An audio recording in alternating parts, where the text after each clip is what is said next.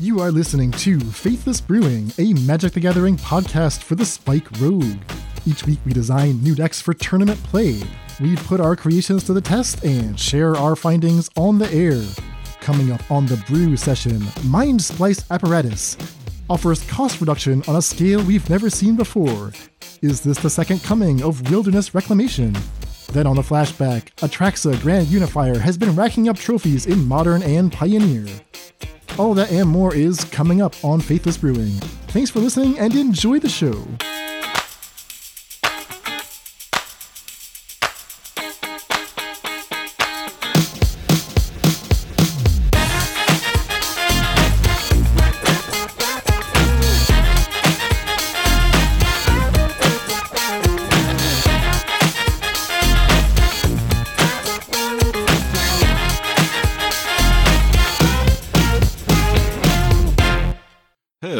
Welcome to the Faithless Brewing Podcast. I am David Robertson, and I am joined by the CEO of the Faithless Brewing family. He is Cave Dan Online, Daniel Shriver. What's going on, buddy?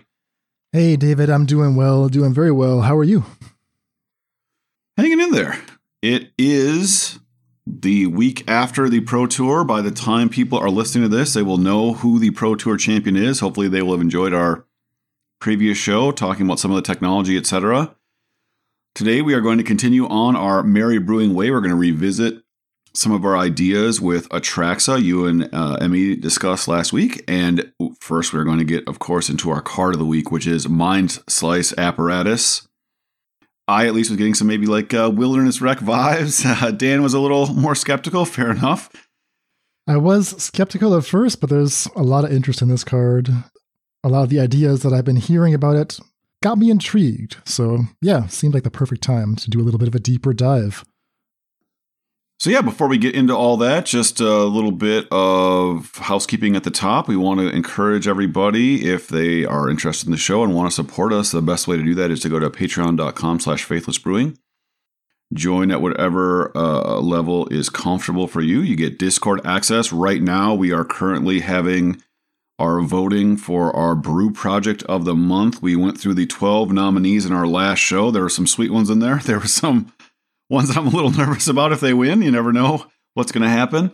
But yeah, tons of discussion in there. Lots of people with some ideas, and a lot of times like putting two bad ideas together to come to a sweet idea, right? That's the ultimate in collaborative efforts. It's like a brew splice apparatus or something. There you go. Assemble a 2-3 deck out of the parts of lesser cards. Maybe a 3-2. But yeah, we'll leave the vote open this week. So by the time you're hearing this, there's still time. A couple more days. So get in there. If you'd like to support the show, if you'd like to nudge us in the direction of the next sweet card we should explore, now's the time. All right, so with that said, the next week card we are going to explore is Mind Slice Apparatus. This is 3 and a blue artifact, flash, very important. At the beginning of your upkeep, put an oil counter on Mind Slice Apparatus. Instant and sorcery spells you cast cost 1 colorless less to cast for each oil counter on Mind Splice Apparatus. So you can play it on EOT turn 4. On your 5th turn, it is reducing all instants and sorceries by 1. And it actually does work really well with the splice mechanic, which adds a lot of colorless cost to sorceries and instants. So maybe that's what this is all about. Oh, like Glacial Array, that kind of thing. Yeah, exactly. I see. All right. Reading the card explains the card. Interesting. Pretty straightforward card this time around. Picks up an oil counter on your upkeep. You can increase these other ways. You can proliferate to get more oil counters. You can actually move counters on. There's a land that does that. It's called the Monumental Facade. Cost reduction, as we know, it only applies here to generic mana costs. So you're never going to reduce color pips or Phyrexian pips or anything like that. But the sky is the limit as far as how much of a discount you're getting here. I don't think we've ever seen a card that can reduce your instants and sorceries by quite this much. So that's kind of what's interesting to me about Mind Splice Apparatus. But when it's time to actually put the deck together, there are some key questions that, we need to resolve. the first one is this is a 4-mana card. And yes, it has flash. So that is important, but we do have to acknowledge that 4 mana is pretty late in the game, in my opinion. Agree. So are we going to just wait for it, or are we going to try to speed it into play? You talked about when you gave us an initial concept for Mind Splice Apparatus that, maybe you really want to play this on turn 3. Maybe Growth Spiral is how you do that. Or maybe there's some other ramp option. Yeah, I mean, of course, we'd rather play it earlier than later, but when you list out the options that take us from 2 to 4 that are spell related, obviously you could play Sylvan Caryatid. There's a variety of stuff you could play. That doesn't quite work with the synergy of Mind Splice Apparatus. Maybe you need to do this. We'll have to find out. There aren't any other spell-based ways to do it that are intriguing other than Growth Spiral itself.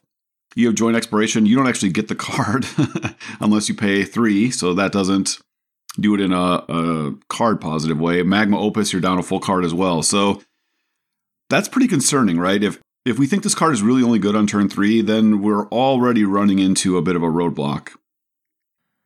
I mean, Magma Opus is one that gives me a little hope because it's also a payoff for later in the game when I've got several oil counters on this. But yeah, I mean, it's still like I'm paying 2 mana to make a treasure, and they're just playing a Fable, which I did not have time to answer because I was busy doing all this, and they're just getting treasures for free every turn. It hurts. It hurts to make a treasure with Magma Opus. Yeah, it's not trivial. And like I said, there are creatures that can do it, but then, how many cards do we want to play that don't synergize with our 4-mana artifact that doesn't do anything unless it's synergizing with the other spells in our deck, right? So you don't really want to play Sylvan Caryatid into this, do you? You know what I mean? So yeah, I kind of do, but yeah, I don't know. Oh, okay. All right.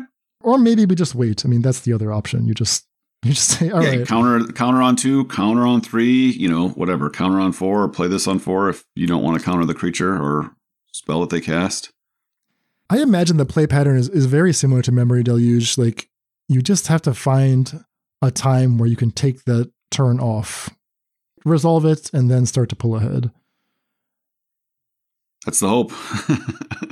If you can't do that, it's going to be a long week for us in the laboratory.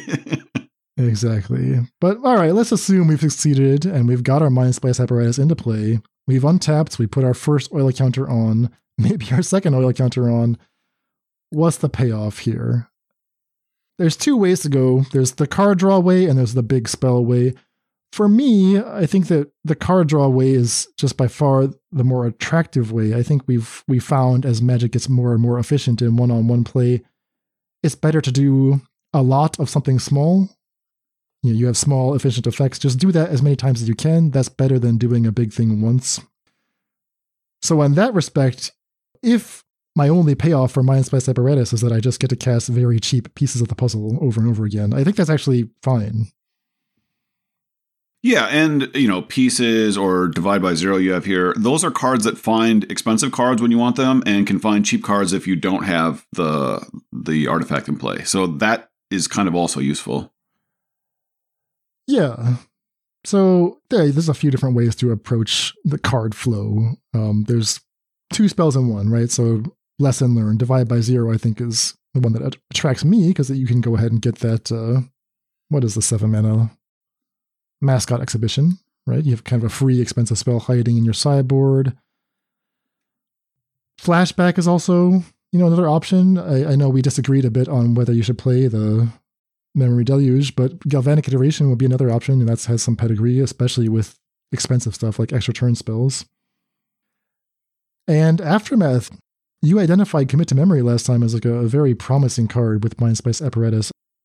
We can look for more cards like that just stash a free spell in the graveyard. There's Spring to Mind is another one that has card draw tacked on. Yeah, so what is that? That's 2 and a green to ramp and then 6 mana instant draw 2 out of your graveyard? Yeah, which is horrendous, but it's free. It's kind of free if you're okay with 3 mana for rampant growth. I don't know that I am, but it's not nothing. Okay, all right. Pieces of the Puzzle is quite proven. Treasure Cruise, Dig Through Time, what do you think about these? Like, on the one hand, they don't need the apparatus, but there's certainly game states where you prefer to not have to rely on the delve. Yeah, so I actually have proposed a list. It'll be one of the 3 that we look at. That, we played a list with Third Eye, the new Young Pyromancer that triggers on non-creature spells. Third Path Iconoclast. Third something, right? Third Path Iconoclast. And the most successful list that I played of that played the 4-mana dragon that made a treasure and then was able to tap the artifacts for mana. Galazeth Prismari. Yeah. Galazeth Prismari. And the cool thing was I was playing like 4 or 5 delve spells there. Now, normally against a delve deck, you bring in your Graveyard Hate. First of all, the Pro Tour show people are just skimping on Graveyard Hate, but whether they do or don't, the fact that we had this other way to generate mana that was totally different actually really put them in a bind. Like, what do? Bring in your Mystic Disputes to stop that? Or do you bring in your Graveyard Hate? Or do you bring in both and just totally abandon your plan A? So the list I proposed basically just eliminates the Iconoclast and replaces the dragon with the artifact. And so we're still playing 5 delve spells, and I just think that it's great. Like, they can attack our graveyard, that's fine. This means that they won't get totally stuck in our hand. Obviously, when everything's going well, we can pick and choose how much mana we want to spend or not. So yeah, I think I 4-1 and just missed a 5-0 actually with that list. And so, this card could very easily be better than Galazeth. That wouldn't shock me. And we don't have to play any 2-1 creatures that are vulnerable to removal. So it's a good brewing lesson there, because you might think, well, delve does not synergize at all with Mind's Apparatus, but when you're brewing around a card, you have to prepare for scenarios where you don't have this card in play. Your deck still needs to be efficient. It still needs to keep up, right? So Treasure Cruise and Dig Through Time, they don't rely on the Mind's Apparatus, but they help it. They help each other in little ways. They shore up. They're like partners, right? It's a good partnership. Yeah. I put Lier, Disciple of the Drowned in the card draw section just because it's like suddenly you have an extra hand of 10 cards. Typically, that will be gated by your mana and whether Lier survives or not, of course. But the specific interaction between Lier and Divide by Zero is something that I'm very attracted to. Lier doesn't allow you to counter things anymore, but Divide by Zero actually bounces instead. So maybe that's another card to just, sneak one copy in. Again, you're not relying on it, but it's just another way to suddenly win when the apparatus is in play. Yeah, I think these are all like really interesting ideas. And so, what the numbers are going to be is what we're going to have to find out. Because to your point, you can put a bunch of expensive spells in your deck, but this doesn't even ramp to them that fast, right? Like, okay, let's even say we have the gap. It's end of turn 4, I play this. All right, on turn 5, I can play a 6-mana spell. I mean, there's a lot of cards that let you do that, and they aren't exactly blowing anyone's doors off, right? So... So that does raise the question of experimental augury, right? The question of like, do we need to speed up the cost reduction, or are we content to just let it accumulate one at a time? If we feel like we need 2 or 3 oil counters on the apparatus quickly, then we should be playing an effect like the Monumental Facade or Experimental Augury, which are otherwise like underpowered effects. Well, at least Augury also can find you the artifact and gives you something to do on 2 if they don't play into your censor or whatever. So I actually think that card is quite good in general. And with this card especially, the fact that it's free after you play it is really interesting to me. You pay a blue on your turn 5, it adds a second counter, and that second counter reduces another spell by the exact amount of mana that you paid. So I hear that, but what if Impulse is just better? Like, it's one card deeper that's 33% more cards every time you spend 2. You're just getting closer to your Mind Spice apparatus every time you cast Impulse instead of Augury. Well, you only want the Impulse on turn 2 or 3, but then every turn after that, I think Augury is better. Well, it still only sees 3 cards. 0 mana versus 1 mana is an infinite difference. Forget about 33% extra. Yeah. Okay. All right, something to consider. So that's like pure card draw. The other thing you can do with Mind Splice that, again, very few other cards can do is you can get an enormous discount on expensive cards. typically the most expensive, attractive cards in a format are cards that take extra turns. Alrund's Epiphany, Part the Water Veil, Temporal Trespass. And what's extra cute is that with that extra turn, you get an extra oil counter. So it seems like very, very natural. Like, okay, this is going to be my end game package, right? I'm going to take 1 turn, maybe 2 turns, maybe I take all the turns. If you don't want to go that route, you can just play something else that's big and impressive. I mentioned Magma Opus already. There's X spells. There's modal double face cards. Those are kind of free to put in your 60, well, not free, but low cost to put in your deck. And then they're kind of clunky, slightly overpriced effects that become actually quite efficient when you have the apparatus going. Maybe it's Shatterskull Smashing. Maybe that's the one that you like the best. Maybe it's Saloon Division, the one that digs 6 cards deep. Or maybe it's Kicker and X spells. Yeah, I mean, there's just a bunch of things that are sort of we didn't have access to that we do now because the reduction is so much. Even there's like 2 blue that you can kick for like 3 in a blue, and it either like bounces 2 creatures, you draw 2 cards, you make a thing. Like it's not unreasonable to play. Like that card isn't good on 4. But if once you have this in play, then its first effect is quite cheap and you can get to the point where you're getting all the value, right? So that card is really only worth it if you're fully kicking it. Well, getting up to 8 mana is a lot, but if you have this in play, maybe it only really costs you like 5 mana, and then it's a very powerful card. But it's not totally dead if you don't have it because you have a 3 mana bounce 2 creatures or whatever. Yeah, absolutely. And then I think a final question we can toy with is, do we want Mind Splice to be a truly unique effect in the deck? Do we want it to be the only card in our deck providing access to like this synergy package? Whether that's cost reduction or maybe we're doing big spells and we want like Torrential Gearhulks or something like that and Capricious Hellraisers so that we have more ways to take advantage of having something expensive in the deck. How weird is the deck going to be, essentially? Yeah, and Capricious Hellraiser is sort of like another Delve card, right? It wants you to have a bunch of cards in your graveyard, and then it acts as almost like a cost reduction spell. So I like the idea of Hellraiser if you don't want to play Delve spells, or maybe you play Hellraiser with Delve spells. The old Hellraiser then dig through time, leave your turn spell in your graveyard as your only hit, let's say. Or like a turn spell and a dig or whatever. I mean, you can imagine. In Magical Christmas Land, that would be super sweet. I guess technically the Hellraiser is capable of bringing back an apparatus, which otherwise is hard to do, right? This artifact doesn't really interact with any of the spell stuff, but in this specific interaction of Hellraiser bringing back apparatus, that could work. Yeah, I guess it interacts with the 3 and a white sorcery return target artifact into play. Oh, the what was that, Refurbish? Yeah, Refurbish.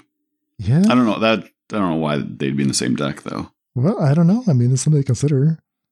There aren't that many cards that kill the apparatus in the main deck. I don't think you need to worry about like returning that into play. If they counter it, most of these decks are going to be very poorly set up against actual like hard control, and so you're losing game 1 anyway. I don't think you need to worry about Mind Splice apparatus returning in your main deck. I'm looking at this list of X spells here. Like, are any of these X spells actually playable on their own? The Black Twilight, that's the one that like I'm curious about. And the Black March. Well, how many creatures are you going to have? The Black March is good as a catch-up mechanism. So if you're playing like a blue-black list, I think you should play 2 March. Because especially in the late game, this can just be, even if it just is killing a Llanowar Elf, it's like a gain 9 or something, for 4 mana. I'm making up a situation. So it just buys you turns, right? One the hard way or the easy way. March of Wretched Sorrow. Yeah. Obviously, the White March is almost playable by itself as well, and you can get a nice discount there. All right, well, that's a food for thoughts. I mean, we have all these ideas swirling. There's plenty of spells you can choose from, but let's see what it looks like when we put it all together. So, David, I'll turn it over to you here because you've been hard at work on Mind Splice decks. Yeah, so the first list is just a updated version of the first one I proposed. I think you posted that to the Discord or maybe to the Faithless Brewing website. But this is playing the third color because I, in general, think Growth Spiral is a super powerful card in the format. If you can use this card, then it's quite good. Our win condition is basically either copying Fight with Fire or just expelling our opponent out. We're playing the full 4 Fires of Victory. That's a card that gets better. It's fine early game. It's fine in the late game if we get reduction. I'm starting out with a full 4 Experimental Augury as a way to ramp up our Mind Splice apparatus. And then the 2 Commit to Memory we talked about. And then we're playing a bunch of MDFCs, 2 Selûne Vision and a Seagate Restoration and 3 Jwari Disruption to go along with all of our lands. This is the big Growth Spiral gamble. Yes. We're splashing into green almost exclusively for that, and that means we're giving up, life. We have to play a lot of shock lands. We're giving up some tempo because we have to play the Triome. We're giving up utility because we just don't have as many slots for Hollow Storm Giants or Otawaras. Yeah, absolutely. So there's real cost of doing this, and this is not the first time we've experimented with Growth Spiral being almost the only green card or being the only green card. We are aware of the cost, but the 4 mana do nothing turn is always so nervous to me. So I'd rather it be the 3 mana do nothing turn. Sure. So yeah, that we'll have to see if it's worth it. I'm not 100% confident. The other 2 lists I propose do not have Growth Spiral in them, so they are straight 2 color for that reason. I do want to ask you about Behold the Multiverse. This is 3 and a blue. Scry 2, draw 2 cards. It has Foretell, so you can pay 2 on your turn to foretell it, and then at a later opportunity, pay 2 to cast it. You're playing the full 4 copies, and I'm just not convinced that's actually like an on-par card. Like, I know it sees some play, but to me, this does not scream I should play as many copies of this as I can. So I'm curious what your thought process is on Behold the Multiverse. Well, we're playing copy effects, so copying Behold is good in a way that the you like playing the card with Flashback is not. We're also emptying our graveyard out with the Commit to Memory, so leaving a card in the graveyard is not particularly valuable. It only has 1 blue pip. It looks at a lot more cards on the first cast, and it gives us, if you really want to put it into Foretell, then that actually sets up like very efficient turns in the late game against other control decks. Okay. What about something like just Pieces of the Puzzle instead? I mean, we're not playing counter spells really, so it doesn't matter a huge amount if we just tap out. Yeah, I think Pieces of the Puzzle only is good if you're playing Delve spells. And we are not playing any Delve spells because we are specifically trying to sort of do the Commit to Memory thing. Well, Pieces finds the memory, which is kind of cute. You don't have to play the front half of Commit. But all right, well, I actually want the front half. If we think Mind Splice Apparatus is in play, then I do want the front half. I actually think Commit is going to be a powerful card. So I certainly have Pieces of the Puzzle in another list that I'm proposing here, but you have to actually take advantage of the graveyard, I think, for that to be good enough. Because Pieces is just a draw 2. That can't hit lands if you aren't using your graveyard at all. Well, it's not quite. I mean, it's a search for 2, right? It's like a draw 5, keep 2. Maybe not that different from Scry 2, draw 2, but it guarantees action in a way that even Behold doesn't quite do. Anyway, that's my small pitch for moving off Behold. But yeah, there's nothing wrong with Behold. We'll just give it a shot. All right, on to the next list is a blue-white list. So one of the things I was thinking about is I actually think Approach of the Second Sun is a better way to win the game than a bunch of turn spells. Because I've watched some people play these games and they resolve a turn spell and they resolve a second turn spell. And they don't win. They're like, man, I made 2 birds, or I turned one of my lands into a 6/6. And I still need to draw another turn spell. I still need to draw action. Approach just gains 7 life, so it's functionally almost like taking a turn, especially if it's cheap with Mind Slice Apparatus. And then it just has a clean way to win the game after that. So I don't know that these turn spells are good in decks that don't have Planeswalkers, don't have any creatures at all, maybe have a couple of creature lands. okay, yeah, your Mind Splice apparatus gets another thing, but it's like often their hands are exhausted because to get to this point, and so they're just like, it's like a really expensive explore, basically. Maybe it makes 2 birds or something. And if your opponent has any creatures back, you don't get to ever like do the, okay, attack you with Home of Storm Giants and take a turn that turn somehow, and then attack you with Home of Storm Giants again. Like, those things never quite seem to happen. And so people are always getting tempoed out, and they're kind of wondering why it's happening. So this list is playing Divide by Zero. It is a blue-white list, so we're playing Temporary Lockdown and Supreme Verdict. Divide by Zero is actually sweet with Temporary Lockdown as well. If you want to like return the Temporary Lockdown a turn before you have to Supreme Verdict, and then you've reloaded your lockdown for future cheap creatures. Oh, that's sick. Or if they play more cheap creatures, let's say, right, they play a new Thalia, you Temporary Lockdown you bounce your Temporary Lockdown. We have a couple of X spells. So to your point, Sphinx's Revelation, March of Otherworldly Light, just one of approach in the main deck, 2 Fae of Wishes, and random set of sweepers removal value cards, and another approach in the sideboard. We do get to play 1 Monumental Facade because our mana is so good. We are again playing, I think, 5 MDFCs with a bunch of utility land. We're still playing some cycling land. And yeah. You have some choices here that I really like. I mean, obviously, I'm a big Divide by Zero fan in theory, although in practice, I guess we'll find out. Fae of Wishes, this is the other card that seems very attractive to me. Tutoring is another class of effect that's just too expensive for serious play. Except, what if it was free? What if it was cheap? What if it only cost you 1 mana to cast Granted and just go grab whatever you need from the sideboard? You've got 2 copies here. Maybe that's the card we're supposed to play a bunch of copies of, if we believe in 1/4s for 2. Well, I am a little nervous about playing it as a blocker because we are playing Temporary Lockdown. So in a matchup where we do that, we often might end up Temporary Lockdowning it away, so we don't get to use the tutor part of it. So I have to see how awkward that is. In theory, you have this backup plan, right? All right, my opponent takes out all my removal. If they're super aggro, actually a 1/4 for 2 is actually quite good against mono white, let's say. But is that really true if we're going to end up Temporary Lockdowning it and we lose our tutor? Or maybe it's worth it because it buys us time. I don't know how weird that's going to be. Adventure is just generally a nice way to get more spells, clunky, expensive spells into your deck.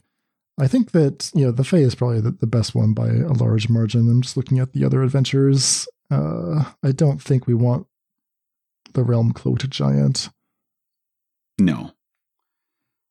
It's also nice because Fae returns to your hand, right? If you imagine in a later turn, you can kind of do it all at once. Return for 2, like you say, maybe cast the adventure side for 1, and then cast, whatever. Farewell for 3 or something. So you do believe in playing 1 approach main deck. I guess this is the optional card, right? You technically don't have to put the win condition in the main deck. Yeah, you do not have to do it. I don't know. I haven't played approaches decks for a long time. Your sideboard does run out of spaces. I don't like Divide by Zero. This is just a card I'm trying because of Mind Splice Apparatus. We're already playing 3 terrible cards on our sideboard because of Divide by Zero. So we're actually just running out of space.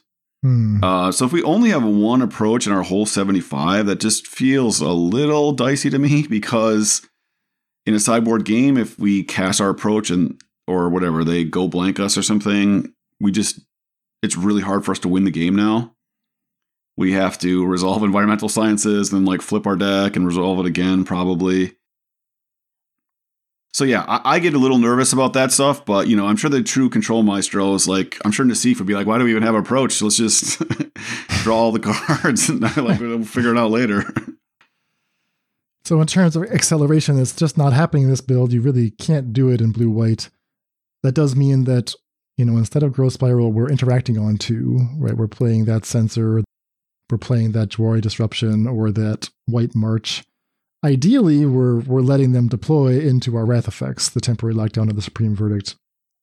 I do worry that we just don't quite have enough defense, but maybe I just need to believe in the Wrath, believe in Divide by Zero, and just hope they never resolve Athalia. Yeah, I mean, there's not that much more you can even play if you're still going to play all these draw effects. Like, yeah, the problem is Mind Splice Apparatus takes up 4 slots and doesn't do anything. And then, all right, we're trying Divide by Zero. That takes up 4 slots and multiple sideboard slots and is an interactive spell, kind of, but is specifically very bad against Thalia. And then you have to play some sweepers. We're playing 5 main deck sweeping effects. I mean, you can't play that much more than that. And so then how much more spot removal do you want to play? And then we're playing multiple 2-mana counter spells. Like, you just run out of space in your deck. Right. All right, well, I mean, yeah, this is how you have to build it, so we'll test it out and see if it works. All right, and then the final build is the red-blue, straight red-blue. Like I said, I basically just replaced Galazeth with Mind Slice Apparatus and basically replaced the Young Pyromancer effect with Divide by Zero. And almost every other card in the deck is untouched. So what that means is we keep Consider, Opt, and a Delve threat, in this case, Dig Through Time and Temporal Trespass. Yeah, so I replaced Treasure Cruise with Dig specifically because we don't want a bunch of random effects, which you do with the third path, whatever. You just want to cast a bunch of spells to get more 1/1s. We have specific cards we're trying to hit here, so I thought Dig would be a little better. Cheaper interaction, Fiery Impulse. I mean, we're looking at 12 1-mana spells between the cantrips and the Fiery Impulse, plus 2 Spikefield Hazards. So compared to the previous 2 decks where our action didn't really start until turn 2, this one can cast a lot more spells quickly. On the flip side, a 1-mana spell doesn't benefit at all from Mind Splice Apparatus, so that's the trade-off, right? This deck is probably much more functional before the apparatus comes down.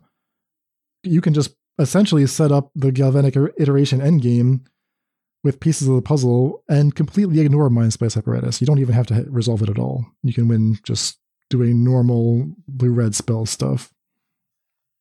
Exactly. And then with Mind Splice, obviously we can reduce our need to use the graveyard. We can actually just hard cast Alrund's Epiphany. And then the Galvanic Iteration can just straight win the game instead of pseudo win the game by copying a fully kicked Fight with Fire. Because we want to play Iteration already, because this is the kind of shell, exactly like you were saying, that people are already playing a couple of iterations to copy Temporal Trespass or Dig Through Time.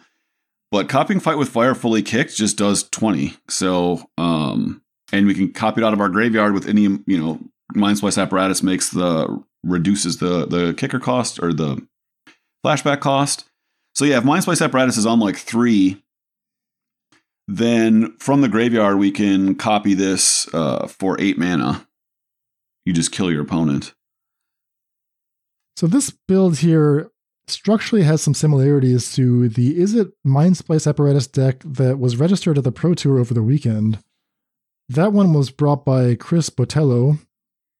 I don't know how he did with it, but I don't think he made it too far with this build. A lot of the similar setup cards. It's essentially the blue-red Phoenix deck minus the Phoenixes. Even going so far as to play 3 copies of Thing in the Ice. Another way to get paid off for playing Consider and Opt. Chris was playing just 3 Opts and playing an extra Lightning Axe instead, but it's functionally very similar. We're just arguing over the numbers. 4 Spikefield Hazard in Chris Botello's deck versus 2 in your list. The end game is the same, right? It's trying to double up a turn spell, Galvanic Iteration on one of your turn spells. Temporal Trespass is the easier one to cast, but Elrond's Epiphany is the one that's a spectacular finish. So 2 Epiphany, 2 Temporal Trespass, and 2 Iteration. I think we're playing the exact same numbers. And that's not random. I mean, this is a number that people have kind of arrived at through trying different amounts of this stuff, right? You don't want to go overboard on it. You just want to have it be present for when you're ready for that phase of the game. Yeah, I mean, I really don't like the card Thing in the Ice as your only creature, because your opponent has a bunch of creature spells in their deck, or creature kill spells in their deck. Game 1, every deck does. So Thing in the Ice just finds targets for that. They're going to find a way to kill it. I've liked it as a sideboard juke in these lists, like bringing it in after board when they should take out all their removal, but I don't think Thing in the Ice does anything in Game 1. It's a strange choice. Maybe that was just like a metagame call. But I mean, what metagame? I guess it's good against exactly mono green. Mono green, maybe if you're afraid of the auras deck, you could try a thing in the ice there. Oh, okay, yeah. Yeah, but I mean, I don't think anyone expected the auras deck. I think, yeah, so I really like the Fight with Fire technology. I just think that it's going to allow you to win the game out of nowhere without having to like chain all these turn spells and then activate a hall and all this stuff. Like you already want to play the Galvanic Generations, so I'm not having to play a quote unquote bad card. And then Fight with Fire in general, you want a 5 damage effect. He's even playing Lightning Axe with no way to use Phoenix or anything. You want to be able to kill Shieldred, you want to be able to kill whatever. Fight with Fire just does that and gives you this way to win the game. You know, okay, against mono green, they've got it all set up. Like with 6 mana in play and the artifact, you can just kill them. And that's attractive to me. Yeah. Yeah, no, I'm definitely keen to see how the Fight with Fire endgame plays out. It's not that bad of a spell. I've played a lot worse cards. Some people play Mightstone Weakstone when they want to kill a Shieldred. We can do it for just 3 mana. And even if you don't copy it, like it's almost, you're also getting to play like the pseudo sweeper, right? You can pay 6 mana and do 10, split however you want. That's going to sweep your opponent's board most of the time. Hopefully. So one list that you and I had discussed a little bit, which we're not proposing at the moment, is what about the Magma Opus shell? And I'm specifically wondering about the combination of Magma Opus and Torrential Gearhulk, which I know you've combined in different ways in a bunch of different shells. I mean, you played that with Hinata Dawncrowned to a 5-0, and in some ways, Hinata and Mind Splice Apparatus like kind of sit at the same spot on the curve doing the same thing. You played Stern Lesson, which that Power Stone that's generated from the Stern Lesson, you know, that does contribute to the Mind Splice Apparatus, so there's maybe something there. Like, I know you felt like the Magma Opus was definitely a weaker link in that shell, but there's definitely like a lot of overlap. Incidentally, even like Commit to Memory is a card that I like with Mind Splice Apparatus. It happens to also work with a Gearhulk. Like you can play Gearhulk on end step. You're allowed to cast the memory half, and then you get to untap with first access to the 7 cards. Yeah, I don't quite understand how the ruling works there, but that is how it works. And so, yeah, maybe that's something to explore. You could actually just like basically cut the Stern Lessons and replace them straight up with the Mind Splice Apparatus as sort of your like card that does quote unquote something. And then the Mind Splice Apparatus is also, you know, in game 2, your opponent ends up attacking your graveyard a lot. And Mind Splice Apparatus is maybe the way. Again, I was playing 1 Galzeth in my updated version of that list. This is a card that's hard to interact with than Galzeth. It's worse against mono white, but whatever. That allows you to, you know, sort of ignore graveyard hate in your sideboard of game. So maybe that is the way to go. Also, if you have Galzeth in play, you can tap Mind Splice Apparatus for a mana. I mean, that sounds sweet. Yeah, like there's some weird interaction between improvise and spell packages. Like Reverse Engineer kind of works with that. Word of Invention is an X spell that finds the apparatus, and then later it can find a Gearhulk. I don't know. Oh, that's interesting. Whir is interesting. Is there like some super expensive artifact that just wins the game? Maybe like the 6 mana one that makes all their spells cost more and does a damage to them every turn? That doesn't win the game, but... Yeah, there's the 9 mana portal that kind of wraths them. Okay. That might be something. I was going to say just getting more Gearhulks is probably correct, but that's probably right. Weak to graveyard hate, though. So, I don't know. There's definitely a lot to play with. We're going to just stick with these decks for now. This is a card, Mind Splice Apparatus, that has gotten a lot more attention than I initially thought it might. Like, I was going through the Goldfish user-submitted decks, and there was almost like 3 pages worth of decks. Some streamers, I think maybe Todd Anderson and some other streamers, were like trying heavily to make the card work. None of them have succeeded yet. There have not been any 5-0s in Pioneer with this list, and definitely not in Modern. But the power is there. And I think that, you know, we're on the right track in terms of like packages to explore. Yeah, hopefully. It is a little concerning. I mean, these streamers just play league after league after league, and when they don't succeed, that maybe suggests, you know, we don't get to play that many leagues in a given week, right? Our job is not to play Magic for 6-8 hours a day. I play maybe a league or two a week. So, when people who have more time than us don't succeed, that is a little ominous, but maybe we have a few ideas from them that we can combine with our own and maybe find something that they didn't. That's the hope. Well, we'll test it this week. We'll let you know what we discover. On that note, we have a flashback segment coming up. So last week, our card was Atraxa Grand Unifier. Card that we've liked in concept. I mean, we rank this highly. Mord and I both put this on top of our lists. The question was always, is it worth the hassle of getting it into play? Sometimes these cards go under the radar for a long time and, it just never ends up being worth it. Sometimes a streamer or someone else actually puts this card in their deck and just the hype goes nuts. With Atraxa, the day after we recorded, the weekend tournament results started to trickle out. And Atraxa was in winning lists for Standard and Legacy and Vintage. When that happens, well, the speculation starts. The buyout happened immediately. The card went up from $10 to $40 overnight. Next few days, everyone's putting Atraxa into their Modern decks, putting into their Pioneer decks. I was playing a league yesterday with a pretty bad build, I have to say, and my opponent was just griping at me the entire time about how my deck was going to get banned because, enjoy it now. It'll be banned in 2 days. I'm like, really? Because my deck feels pretty bad to me. And also, come on. Let's just calm down the hype for a second here. You can't go from no one's playing this card to banned in the span of 2 days. But that's how the content machine works, I guess. Yeah, it's a hell of a world out there. So what does it all mean? Well, it means that we didn't have to test Atraxa that much because everyone else was doing it for us. Lots of Atraxa decks were played. I mean, the card is very expensive right now on Magic Online. And some decks were succeeding. I'm going to mention Modern first, where you have a lot more options for getting Atraxa into play. I think it's fair to say, you can tell me if you agree with this, David, that Atraxa is just like a much stronger card in Modern because of pitch spells. It's actually weakest in Pioneer because if you tap out, resolve Atraxa, and end your turn, you have not won the game. You have not stabilized at all. And this was a problem I faced when I was testing this in Pioneer. But in Modern, it's different, specifically because of Grief, because of Solitude. You can resolve Atraxa and just immediately defang the opponent. We saw people doing that with Goryo's Vengeance.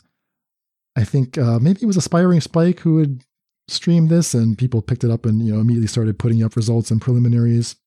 It's the Esper Goryo's Shell, which these days no longer includes cards like Jace Vryn's Prodigy or Obsidian. It's just Grief, Solitude, Ephemerate. Atraxa pitches to both, so you have 4 Atraxas and 2 Gristlebrand's. To get the Atraxa into play, you're going to go the reanimation route. That means 4 Goryo's Vengeance, 2 Footsteps of the Goryo. Putting Atraxa into the graveyard, you have 4 Faithful Mendings, 2 Tainted Indulgence, and 4 Shadow Prophecy, a card that we really like in theory. The domain mana base for Shadow Prophecy means you're also playing Leyline Binding. And a neat bit of tech, there's 1 copy of Not of This World. Tribal Sorcery, or Tribal Instant even. Tribal Instant, Eldrazi, that means that Atraxa picks it up more or less for free as an extra card type. It protects the Atraxa for 0 mana. Or it's just a card that you pitch to your Faithful Mending. Also a card you can draw to if they try to kill your Gristlebrand. Oh, yeah. Yeah, that's true. So you have a lot of ways to end up with a giant life-leaking flyer in play and a full grip of cards. Is this deck going to be an important player in the metagame? I'm not sure, but it was seeing some great success for a few days. Yeah, and it's at least a little bit nice to kind of mix up the normal reanimation plan, which is just MH2. They pre-built the deck for you. And so at least there's like cards from Magic's history that we're playing instead of just the random corporate garbage. And Atraxa works better with Ephemerate, right? Gristlebrand, if you Ephemerate, it stays in play. It's an 8/8 lifelink flyer, right? Where no one's knocking that, but it doesn't actually draw any more cards. So if you drew down to 7 life or whatever and you blink it, and they try to kill it, you can't draw any more in response. So But yeah, it really is a function of the MH2 elementals. It's awesome in Legacy because it pitches to Force of Will. That's also why it's great in Vintage. So it's a Griselbrand-esque power level. Whether one is better or worse in certain situations, I don't have any interest in arguing that stupidly. But it does pitch to a bunch of stuff, and that's actually what the older formats are about, is not playing Magic, right? Playing free spells. Unfortunately.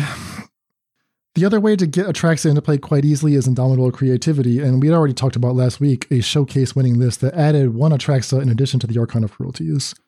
People continue to iterate on that this week, and the reviews are mixed, I would say. I would say some people have reported they're very happy with one Atraxa, and others saying that they don't like that they cannot guarantee Archon every time. So we'll see what happens with that, but otherwise that's just a creativity deck. What I didn't quite expect, although I see the logic here, is a couple players trying out Atraxa as just like a Niv Mizzet Reborn style tutor target that you go fetch it up when you're ready for a fresh hand of cards. What decks are capable of doing that? Well, one of them is Omnath, so like an Omnath Elementals deck, playing Eladamri's Call 4 copies because it can get Solitudes, it can get Endurances, and some of the time you might want to get Atraxa.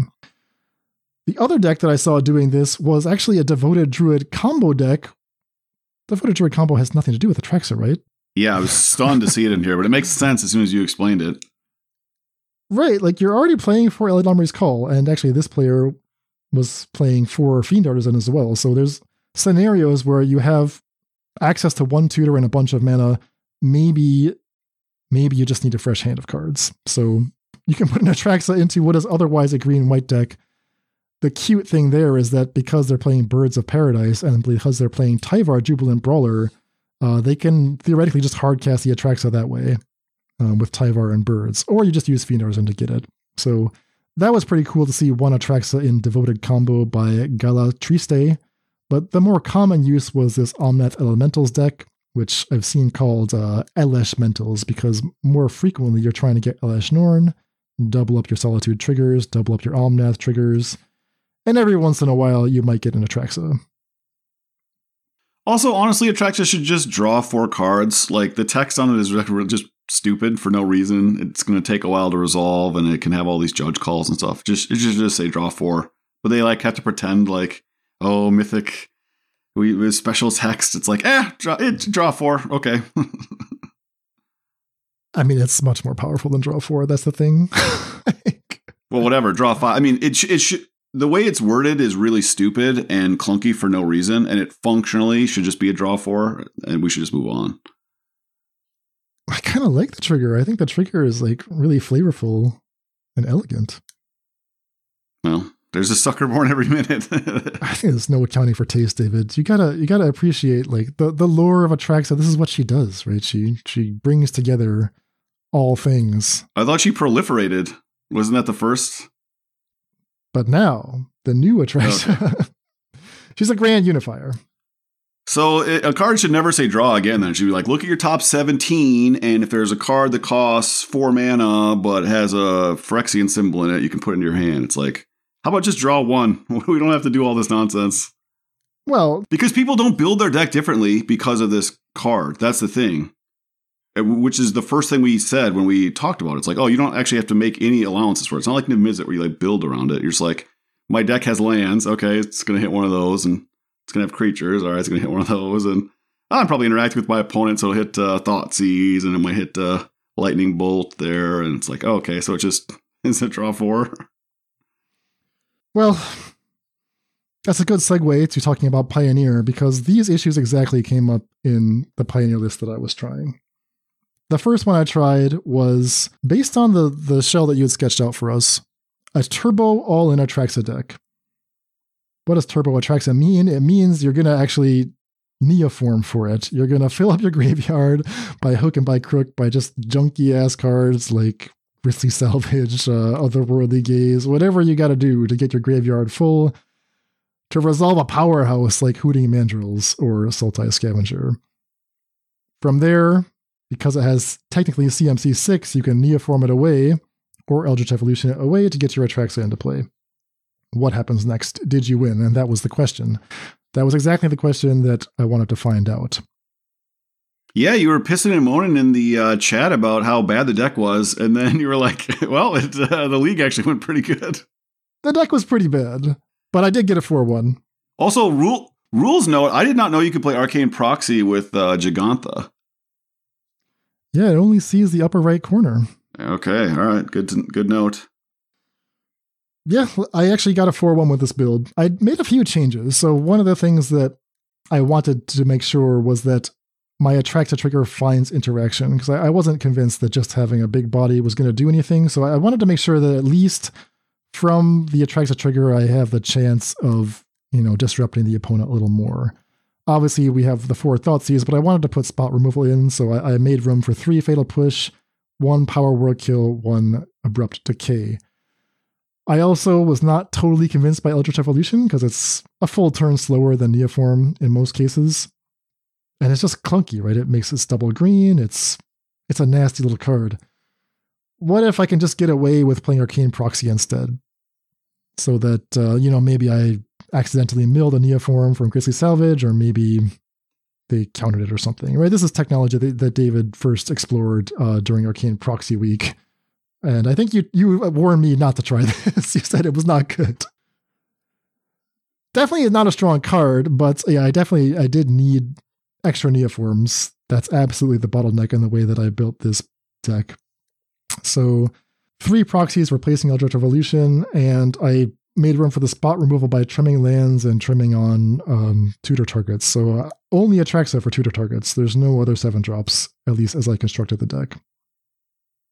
What I found was that getting Atraxa into play on turn 3, usually turn 4, happened most games. Like, most of the time I was able to do it. Sometimes I failed to launch. The first Atraxa did not win the game. The first Atraxa sort of stabilized. It sort of presented a board state in which I was slightly ahead. Like, I have a little more board presence and a little more cards in hand. But if the opponent removed the Atraxa, I was again behind. I needed to have found a path to a second Atraxa off the first Atraxa. And in that respect, it reminded me a lot of like playing 5-color Niv, where the first Niv doesn't win the game, but it finds you the second Niv and it finds you the tools to stabilize. So that actually is kind of how this played out. Yes, you went 4-1 and you played all 3 games in every match. So you got your money's worth in that league. Oh, yeah. 15 games. You lost 4 game 1s, which is in theory, with our unfair about to be banned deck, we should be winning game 1, right? And our opponent's supposed to have a fighting chance in game 2. Yeah, I mean, so I beat Mono Green, I beat Abzan Greasefang. All these matches went to 3 games. Beat Dimir Control, where they had multiple Narsets in play throughout the match, but Narset does not stop Atraxa. So there it is, David. It is. I mean, yeah. The technology. They had to print an anti-Narset on our 7-mana. I was wondering if I should play Narset like in this deck, because it's a Planeswalker for Atraxa to find, but it made me lose Gigantha. So that's the other thing that really came up over and over again throughout the league was I needed some way to actually cast Atraxa normally, just on turn 7 and onward, because this ends up being a control deck. Even though it's a turbo Atraxa deck, the games take many turns, and without access to white mana in the deck, I felt very foolish. I had no way to make any use of an Atraxa that was naturally drawn. And you don't have any looting effects either to turn it into a different card. Correct. The only chance I have to use Atraxa is to fetch Gigantha as my companion, summon my trusty elk, and tap Gigantha to cast Atraxa. So, how to fix that? Well, the easiest solution is to change the mana base. I don't know if you can do that on a 21 land count deck, which is what I had to do to make my changes. So there's some change here that I have not accounted for yet that needs to be made to allow hard casting Atraxa. Yeah, I mean, we've built Neoformish lists multiple times. They print new 7-mana hits multiple times that we find are interesting. For a while, people were building the Neoform into the 5/5 dragon with haste, the red-white one. That would just take all the turns. Mm-hmm. Zach liked the dragon in Modern. I'm spacing on the name. The red-white. Velomachus Lorehold, yeah. Yeah. So, it seems like as a value proposition, Atraxa's probably the best 7-drop, right? So it at least prompts you to think about making some of these decks, but the shells themselves are basically the same. We've seen some Transmogrify for this 7-drop instead of the old 7-drops. We're neoforming into this 7-drop instead of, whatever, the 6/6 worm that makes 3/3 worms. It's interesting, like, it's not trivial to stop the Neoform combo without counter magic. Like, just playing, like, Hearse is good, but it's not unbeatable. And, like, Thoughtseize is fine, but it's not unbeatable. Like, it's actually kind of hard to, like, totally shut it down in a way that, like, a Reanimator shell is actually just beaten by Hearse. Agreed. I was surprised at how reliable Neoform was, like, outside of specifically Counterspell. I felt like they couldn't stop me from getting the Atraxa into play. Whereas, compare if I had built a Transmogrify deck, which I'm still interested in trying, but there you just, like, you're so nervous. You're pointing your 4-mana precious sorcery at, like, a dwarf token and just hoping it resolves. That's a very different thing from, I spend 1 mana for Assaultized Scavenger and 2 mana to Neoform, and that's it. There's no removal involved. There's no window for them to do anything about that. And the nice part is, like, okay, you don't draw your Neoform or they Thoughtseize it. Like, okay, you're left with, 1 mana, 4/5, which isn't great. Like, these cards aren't super powerful, but they're not terrible. They block most creatures. They can attack into most boards. Like, your fail plan is, like, a C instead of a D-. I won a couple games that way. I mean, Tasigur just being big enough to block Old Growth Troll, being big enough to block a Seeker's Chariot, made a difference. Yeah.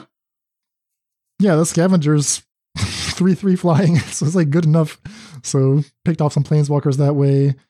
I didn't even know Scavenger existed. I think the shell I had just had 4 of the monkey that's 4/4 trample, but I didn't know Scavenger existed, so that's probably why I just picked the monkey. Yeah, I mean, they're functionally similar. It's maybe a 2/2 split is right, just for color considerations.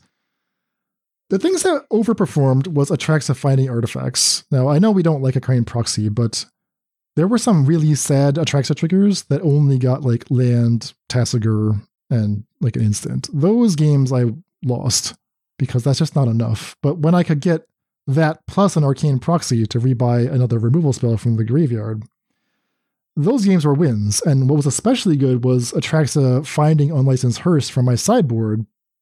So, as much as we said you don't have to change your deck to account for Atraxa, like, it did noticeably improve performance when I took a minute to just, like, add a few more card types. Sultai colors don't really get access to the good enchantments. You don't get Leyline Binding, you don't get Fable. But, I mean, you mentioned I should consider the green Vessel of Nascency, and maybe I should have just done that. Like, that probably would have been better than Grisly Salvage, even though it's slower. Just to have a slightly better Atraxa trigger. Yeah, obviously, the problem is these shells kind of get locked into the parts, like you're saying. You have to have a certain amount of Delve cards. You have to have a certain amount of, obviously, 4 Neoforms. You have to have enough hits. You want to play a 4th Atraxa even. You're trying to make sure you can play the stupid companion. You want some on interaction, and then you have to play some on a lands, and it's like, all right, we're kind of out of space. So, it's hard. Like, Grisly Salvage is so much better than the green enchantment. I would propose a green enchantment as an addition to Grisly Salvage, but and then again, Atraxa maybe wants you to play a bunch of random types because the trigger is stupid. So it just seems like a really tough problem to solve. Now, you said the list didn't feel good, but then you had all the success. So maybe the lesson is, like, Atraxa is just worth the loops because of how powerful it is. Or maybe your opponent just played poorly, or maybe you played very well, or... I mean, you were losing every game 1, though, so it's not like you were super fortunate. I find it hard to square your kind of description of the deck with how successful you were. Well, the matchups I faced in Mono Green, Greasefang, Mono White Humans, Dimir Control, Golgari Midrange, just the way it played out, nobody seriously tried to stop me from doing my thing. They just let me do my thing. And, I'm not sure that I would have been able to beat heavier disruption elements. Like, Dimir Control is the only deck that played counterspells. Thalia from Mono White just completely destroyed me, so... This is a fragile plan. It's not like a foolproof plan. I guess that's my point. Maybe we should just be ramping to Atraxa. We don't have to do any Neoform shenanigans. Well, exactly. That was my second thought. So the second Atraxa deck I tried, I wanted to go on the other direction, right? I was fairly convinced from my testing league with Neoform that a resolved Atraxa is insanely powerful, but I didn't like all the hoops. So I thought, okay, let's just go the complete opposite direction. No cheating. I'm just going to pay actual mana. I like the Giganta tapping for Atraxa. That seemed good. I like the idea of Omnath mana making my Atraxa. I like Sylvan Caryatid just naturally ramping. I like, a Fable making a treasure. These things can get you to 7 before you know it, as long as you're in the business of control. So the list that I next tried was just a pretty standard 5-color control concept. I based it off of Nick Cirillo's Pro Tour list that we talked about on our Monday show. I just added one Atraxa main, one Atraxa side, and having played this league to a 3-2 result, I would probably move the second Atraxa to the main deck. I actually don't know why he didn't play Atraxa. But, I mean, this is a question where it's like, it's not really about Atraxa anymore. Like, it's just the top end of the control deck. I have no control over when I find it. There's no way to tutor for it. It's just like the card that I will win with eventually. For me, I was more interested in like how strong is the 5-color control concept, right? Because you'll play most of the game in the pre-Atraxa phase. So is this Chain to the Rocks Leyline Binding 5-color shell actually good? I expected that it would be like a mid-range killer and that it would be pretty weak against dedicated aggro and dedicated control. That's more or less how it played out. I mean, I lost the Lotus combo, as one would expect. I lost kind of surprisingly to just like a green-white Llanowar Elf mid-range deck where they were just trying to ramp into stuff like Esika's Chariot and Lovestruck Beast and Skyclave Apparition. It was a strange deck, and I was kind of surprised to lose to that. But it reinforced for me that, yeah, I mean, as much as we love these cards, you're playing a lot of Triomes. You're kind of going to fall behind. Yeah, turn 1 Elf is the thing that's really pushed this deck out of everything. It's just impossible for this deck to beat turn 1 Elf. And even if they're ramping to less than a serene top end, it's just so fast, right? If you're on the draw and you play Triome into whatever, you're just so far behind. That's exactly it. Yeah, there's not really a way to catch up to the tempo. You can catch up eventually. You can bring to light for a sweeper. The deck did not have a Supreme Verdict in it, which was kind of a problem. Vehicles are a lot more common now than they ever have been in Pioneer, so even casting a Verdict, this deck had Extinction Event and Selfless Glyphweaver. It was never going to be a clean sweep, and that was also quite frustrating. So I think if this 5-color shell is going to be a player, it needs to like rethink or just pay a little bit closer attention to like how it keeps up with the mana elves. Yeah, unfortunately, it's not really soluble. I mean, there's like a new printing would have to happen. The mana just doesn't allow you to do like turn 1 on the draw. You even have to take, even if you're on the play, you have to take your whole turn 2 to cast a Chain of the Rocks if you played a mountain, which is not a guarantee by any stretch of the imagination. You just can't play out on curve against them. You have to take time off to cast removal spells. Fatal Push, maybe? Is that? I mean, I guess we can't. How much black is this deck playing? Like you have like 6 sources of black? This deck was not playing black, but previous versions of like 5-color Niv, when it still had Niv in it, would sometimes opt for Thoughtseizing Fatal Push as like their skew the earlier plays towards black. Now, ever since Leyline Binding, it's shifted towards white, and this build, like we talked about on Monday, goes even more extreme and plays Chain to the Rocks. This is like a white-red skewed build, but I don't know. I mean, 3-2 is not bad, so. Yeah, it's functional. I mean, maybe you actually just need more Elesh Norns. Like, Elesh Norn and Omnath seems... I don't actually think Atraxa does anything for this list. I don't know what matchup it could possibly help you against. Elesh Norn actually, like, stops Chariot triggers from creatures coming into play for mono green, etc. Like, it just seems better than Atraxa for what you're doing and to stop what your opponent's doing. Well, I'll tell you, the role that Atraxa did that the other cards were not doing is this deck cannot actually bring to light for cards. Like, there's no Niv Mizzet Reborn in the deck, so if I have my Omnath in play and my Elesh Norn in play, I'm still only drawing 1 card a turn. Like I need to actually find something that puts me ahead on cards. So there's one Escape to the Wilds, so that's not really very much. I mean, there's different ways to build it. You don't have to play Jegantha. You could play Yorion instead, and maybe that's how you unlock more cards. But, Atraxa is a card that actually wins after Omnath and Elesh Norn lock things down. If you have Omnath and Elesh Norn in play and don't win, and you need a whole other 7-mana card, then we should be abandoning this deck. Like, I don't understand. Just play anything that draws a card when it comes into play.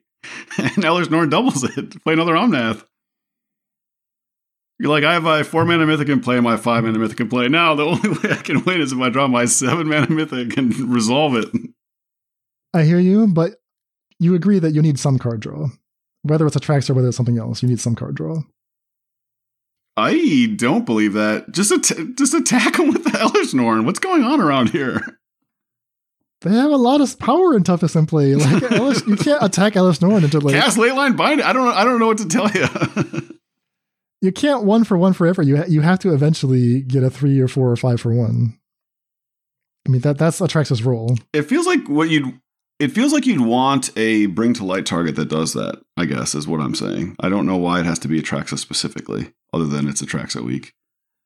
Well, there's one Escape to the Wilds. That's the option here. But like there isn't really a card that does that. There's Niv Mizzet Reborn, which this deck is no longer good for. But what if the trigger was doubled? Then you'd for sure find your one of Prismari Command. You could definitely try a Niv instead of an Atraxa. Yeah, anyway, so those are the decks I tried in Pioneer. Other people were playing different takes on this in Pioneer. We talked about the Obosh Creativity deck from Mr. Rabe. That got a 5-0. Transmogrify is another good way to get Atraxa into play. I saw a 5-0 list essentially using the Transmogrify Fires shell, where you're looking at tokens from Chariot, tokens from Careful Cultivation, from Fable the Mirror Breaker. That happens to be Karuga compatible, so that's another, that can be your companion of choice. You have many companion options, so that list 5-0'd in the hands of BCS 8995. You can even reanimate Atraxa in Pioneer, and we've seen Vat of Rebirth as like an interesting way to get a cheap reanimation effect. Vat of Rebirth picks up counters just from doing the normal Rakdos Sack thing, so a variant on regular Rakdos Sack plays 4 Vat of Rebirth and 3 Atraxas, and that was able to get a nice result in a prelim this week as well. So we're basically looking at all the different ways to get Atraxa into play. We know what's powerful when we resolve it. That much is clear. Yeah, I mean, there's only so many ways you can get a 7-mana card into play. You can pay the 7 mana, or you can cheat it in a variety of ways. Atraxa seems to be the best of all the 7-mana options, so it just sort of takes the place of other 7-mana cards in all these shells. And it's interesting to see if it kind of has staying power. We didn't see any Atraxas, am I speaking accurately, in the Pro Tour? Correct. Or did one sneak into the Incarnation list? The Incarnation player was not playing it. I think okay. Incarnation players don't want it. That seems to be their consensus right now. Well, it can only draw 3 cards, right? Creature, enchantment, land. It can probably draw 4 if I had to guess, but it's more like, is drawing a card better than just impacting the board, right? Titan of Industry just gives you board presence plus something else. So yeah, what I found from neoforming Atraxa in many times over is that it extends the game. It doesn't end the game. If people are just trying to end the game, whether that's with, Indomitable Creativity for Zen and Ghost plus Emrakul, or Lotus Combo or something else, or just Greasefang, hit in the air for a bunch. Maybe that's just like a more efficient payoff for all the setup work you have to do. Yeah, it's interesting. Well, I mean, I'm sure we'll see a lot of people playing around with Atraxa until they print a slightly better 7-drop in the next sets or 2, and then we'll have to run these same shells back and see if that card is even a little better than Atraxa. Or maybe we'll have like the left Twix versus the right Twix, where people divide into camps, and one person wants to transmogrify into Atraxa and the other one wants to transmogrify into Gandalf or the Balrog or whatever they print in the Jeez. Lord of the Rings. Oh my god. Well, that's definitely going to happen. All right, in that case, I'm going to enjoy Atraxa while I still can, because there you go. yeah, it's a Niv Mizzet style card for sure. Like it allows you to win with the rest of your deck. So the more disruptive the rest of your deck is, the better Atraxa will do for you. That's different from a card like Archon or the Balrog that just wins by itself. The Balrog's only susceptibility is ancient geriatric men on thin stone bridges. But you can't put that card in your deck yet, so. All right, so that's some ideas from Mind Splice Apparatus. That's some results, a lot of results from Atraxa. Yeah, now it's a $60 card, so. All right, David, anything else? No, we'll have to see if Mind Splice Apparatus is worth its salt, and hopefully sometime along the way we get to counter Atraxa with a very cheap, expensive counterspell with Mind Splice Apparatus in play. Exactly. All right, we'll leave it there. All right, take care. Deck lists for this episode can be found at our homepage, faithlessbrewing.com. Tune in next time for a first look at March of the Machine, and don't forget to vote for our next monthly project. Details can be found at patreon.com/faithlessbrewing, where making a pledge at any tier helps support the podcast and gets you immediate access to our Discord community, as well as other cool rewards. That's all for today. Stay safe, and we'll see you next time.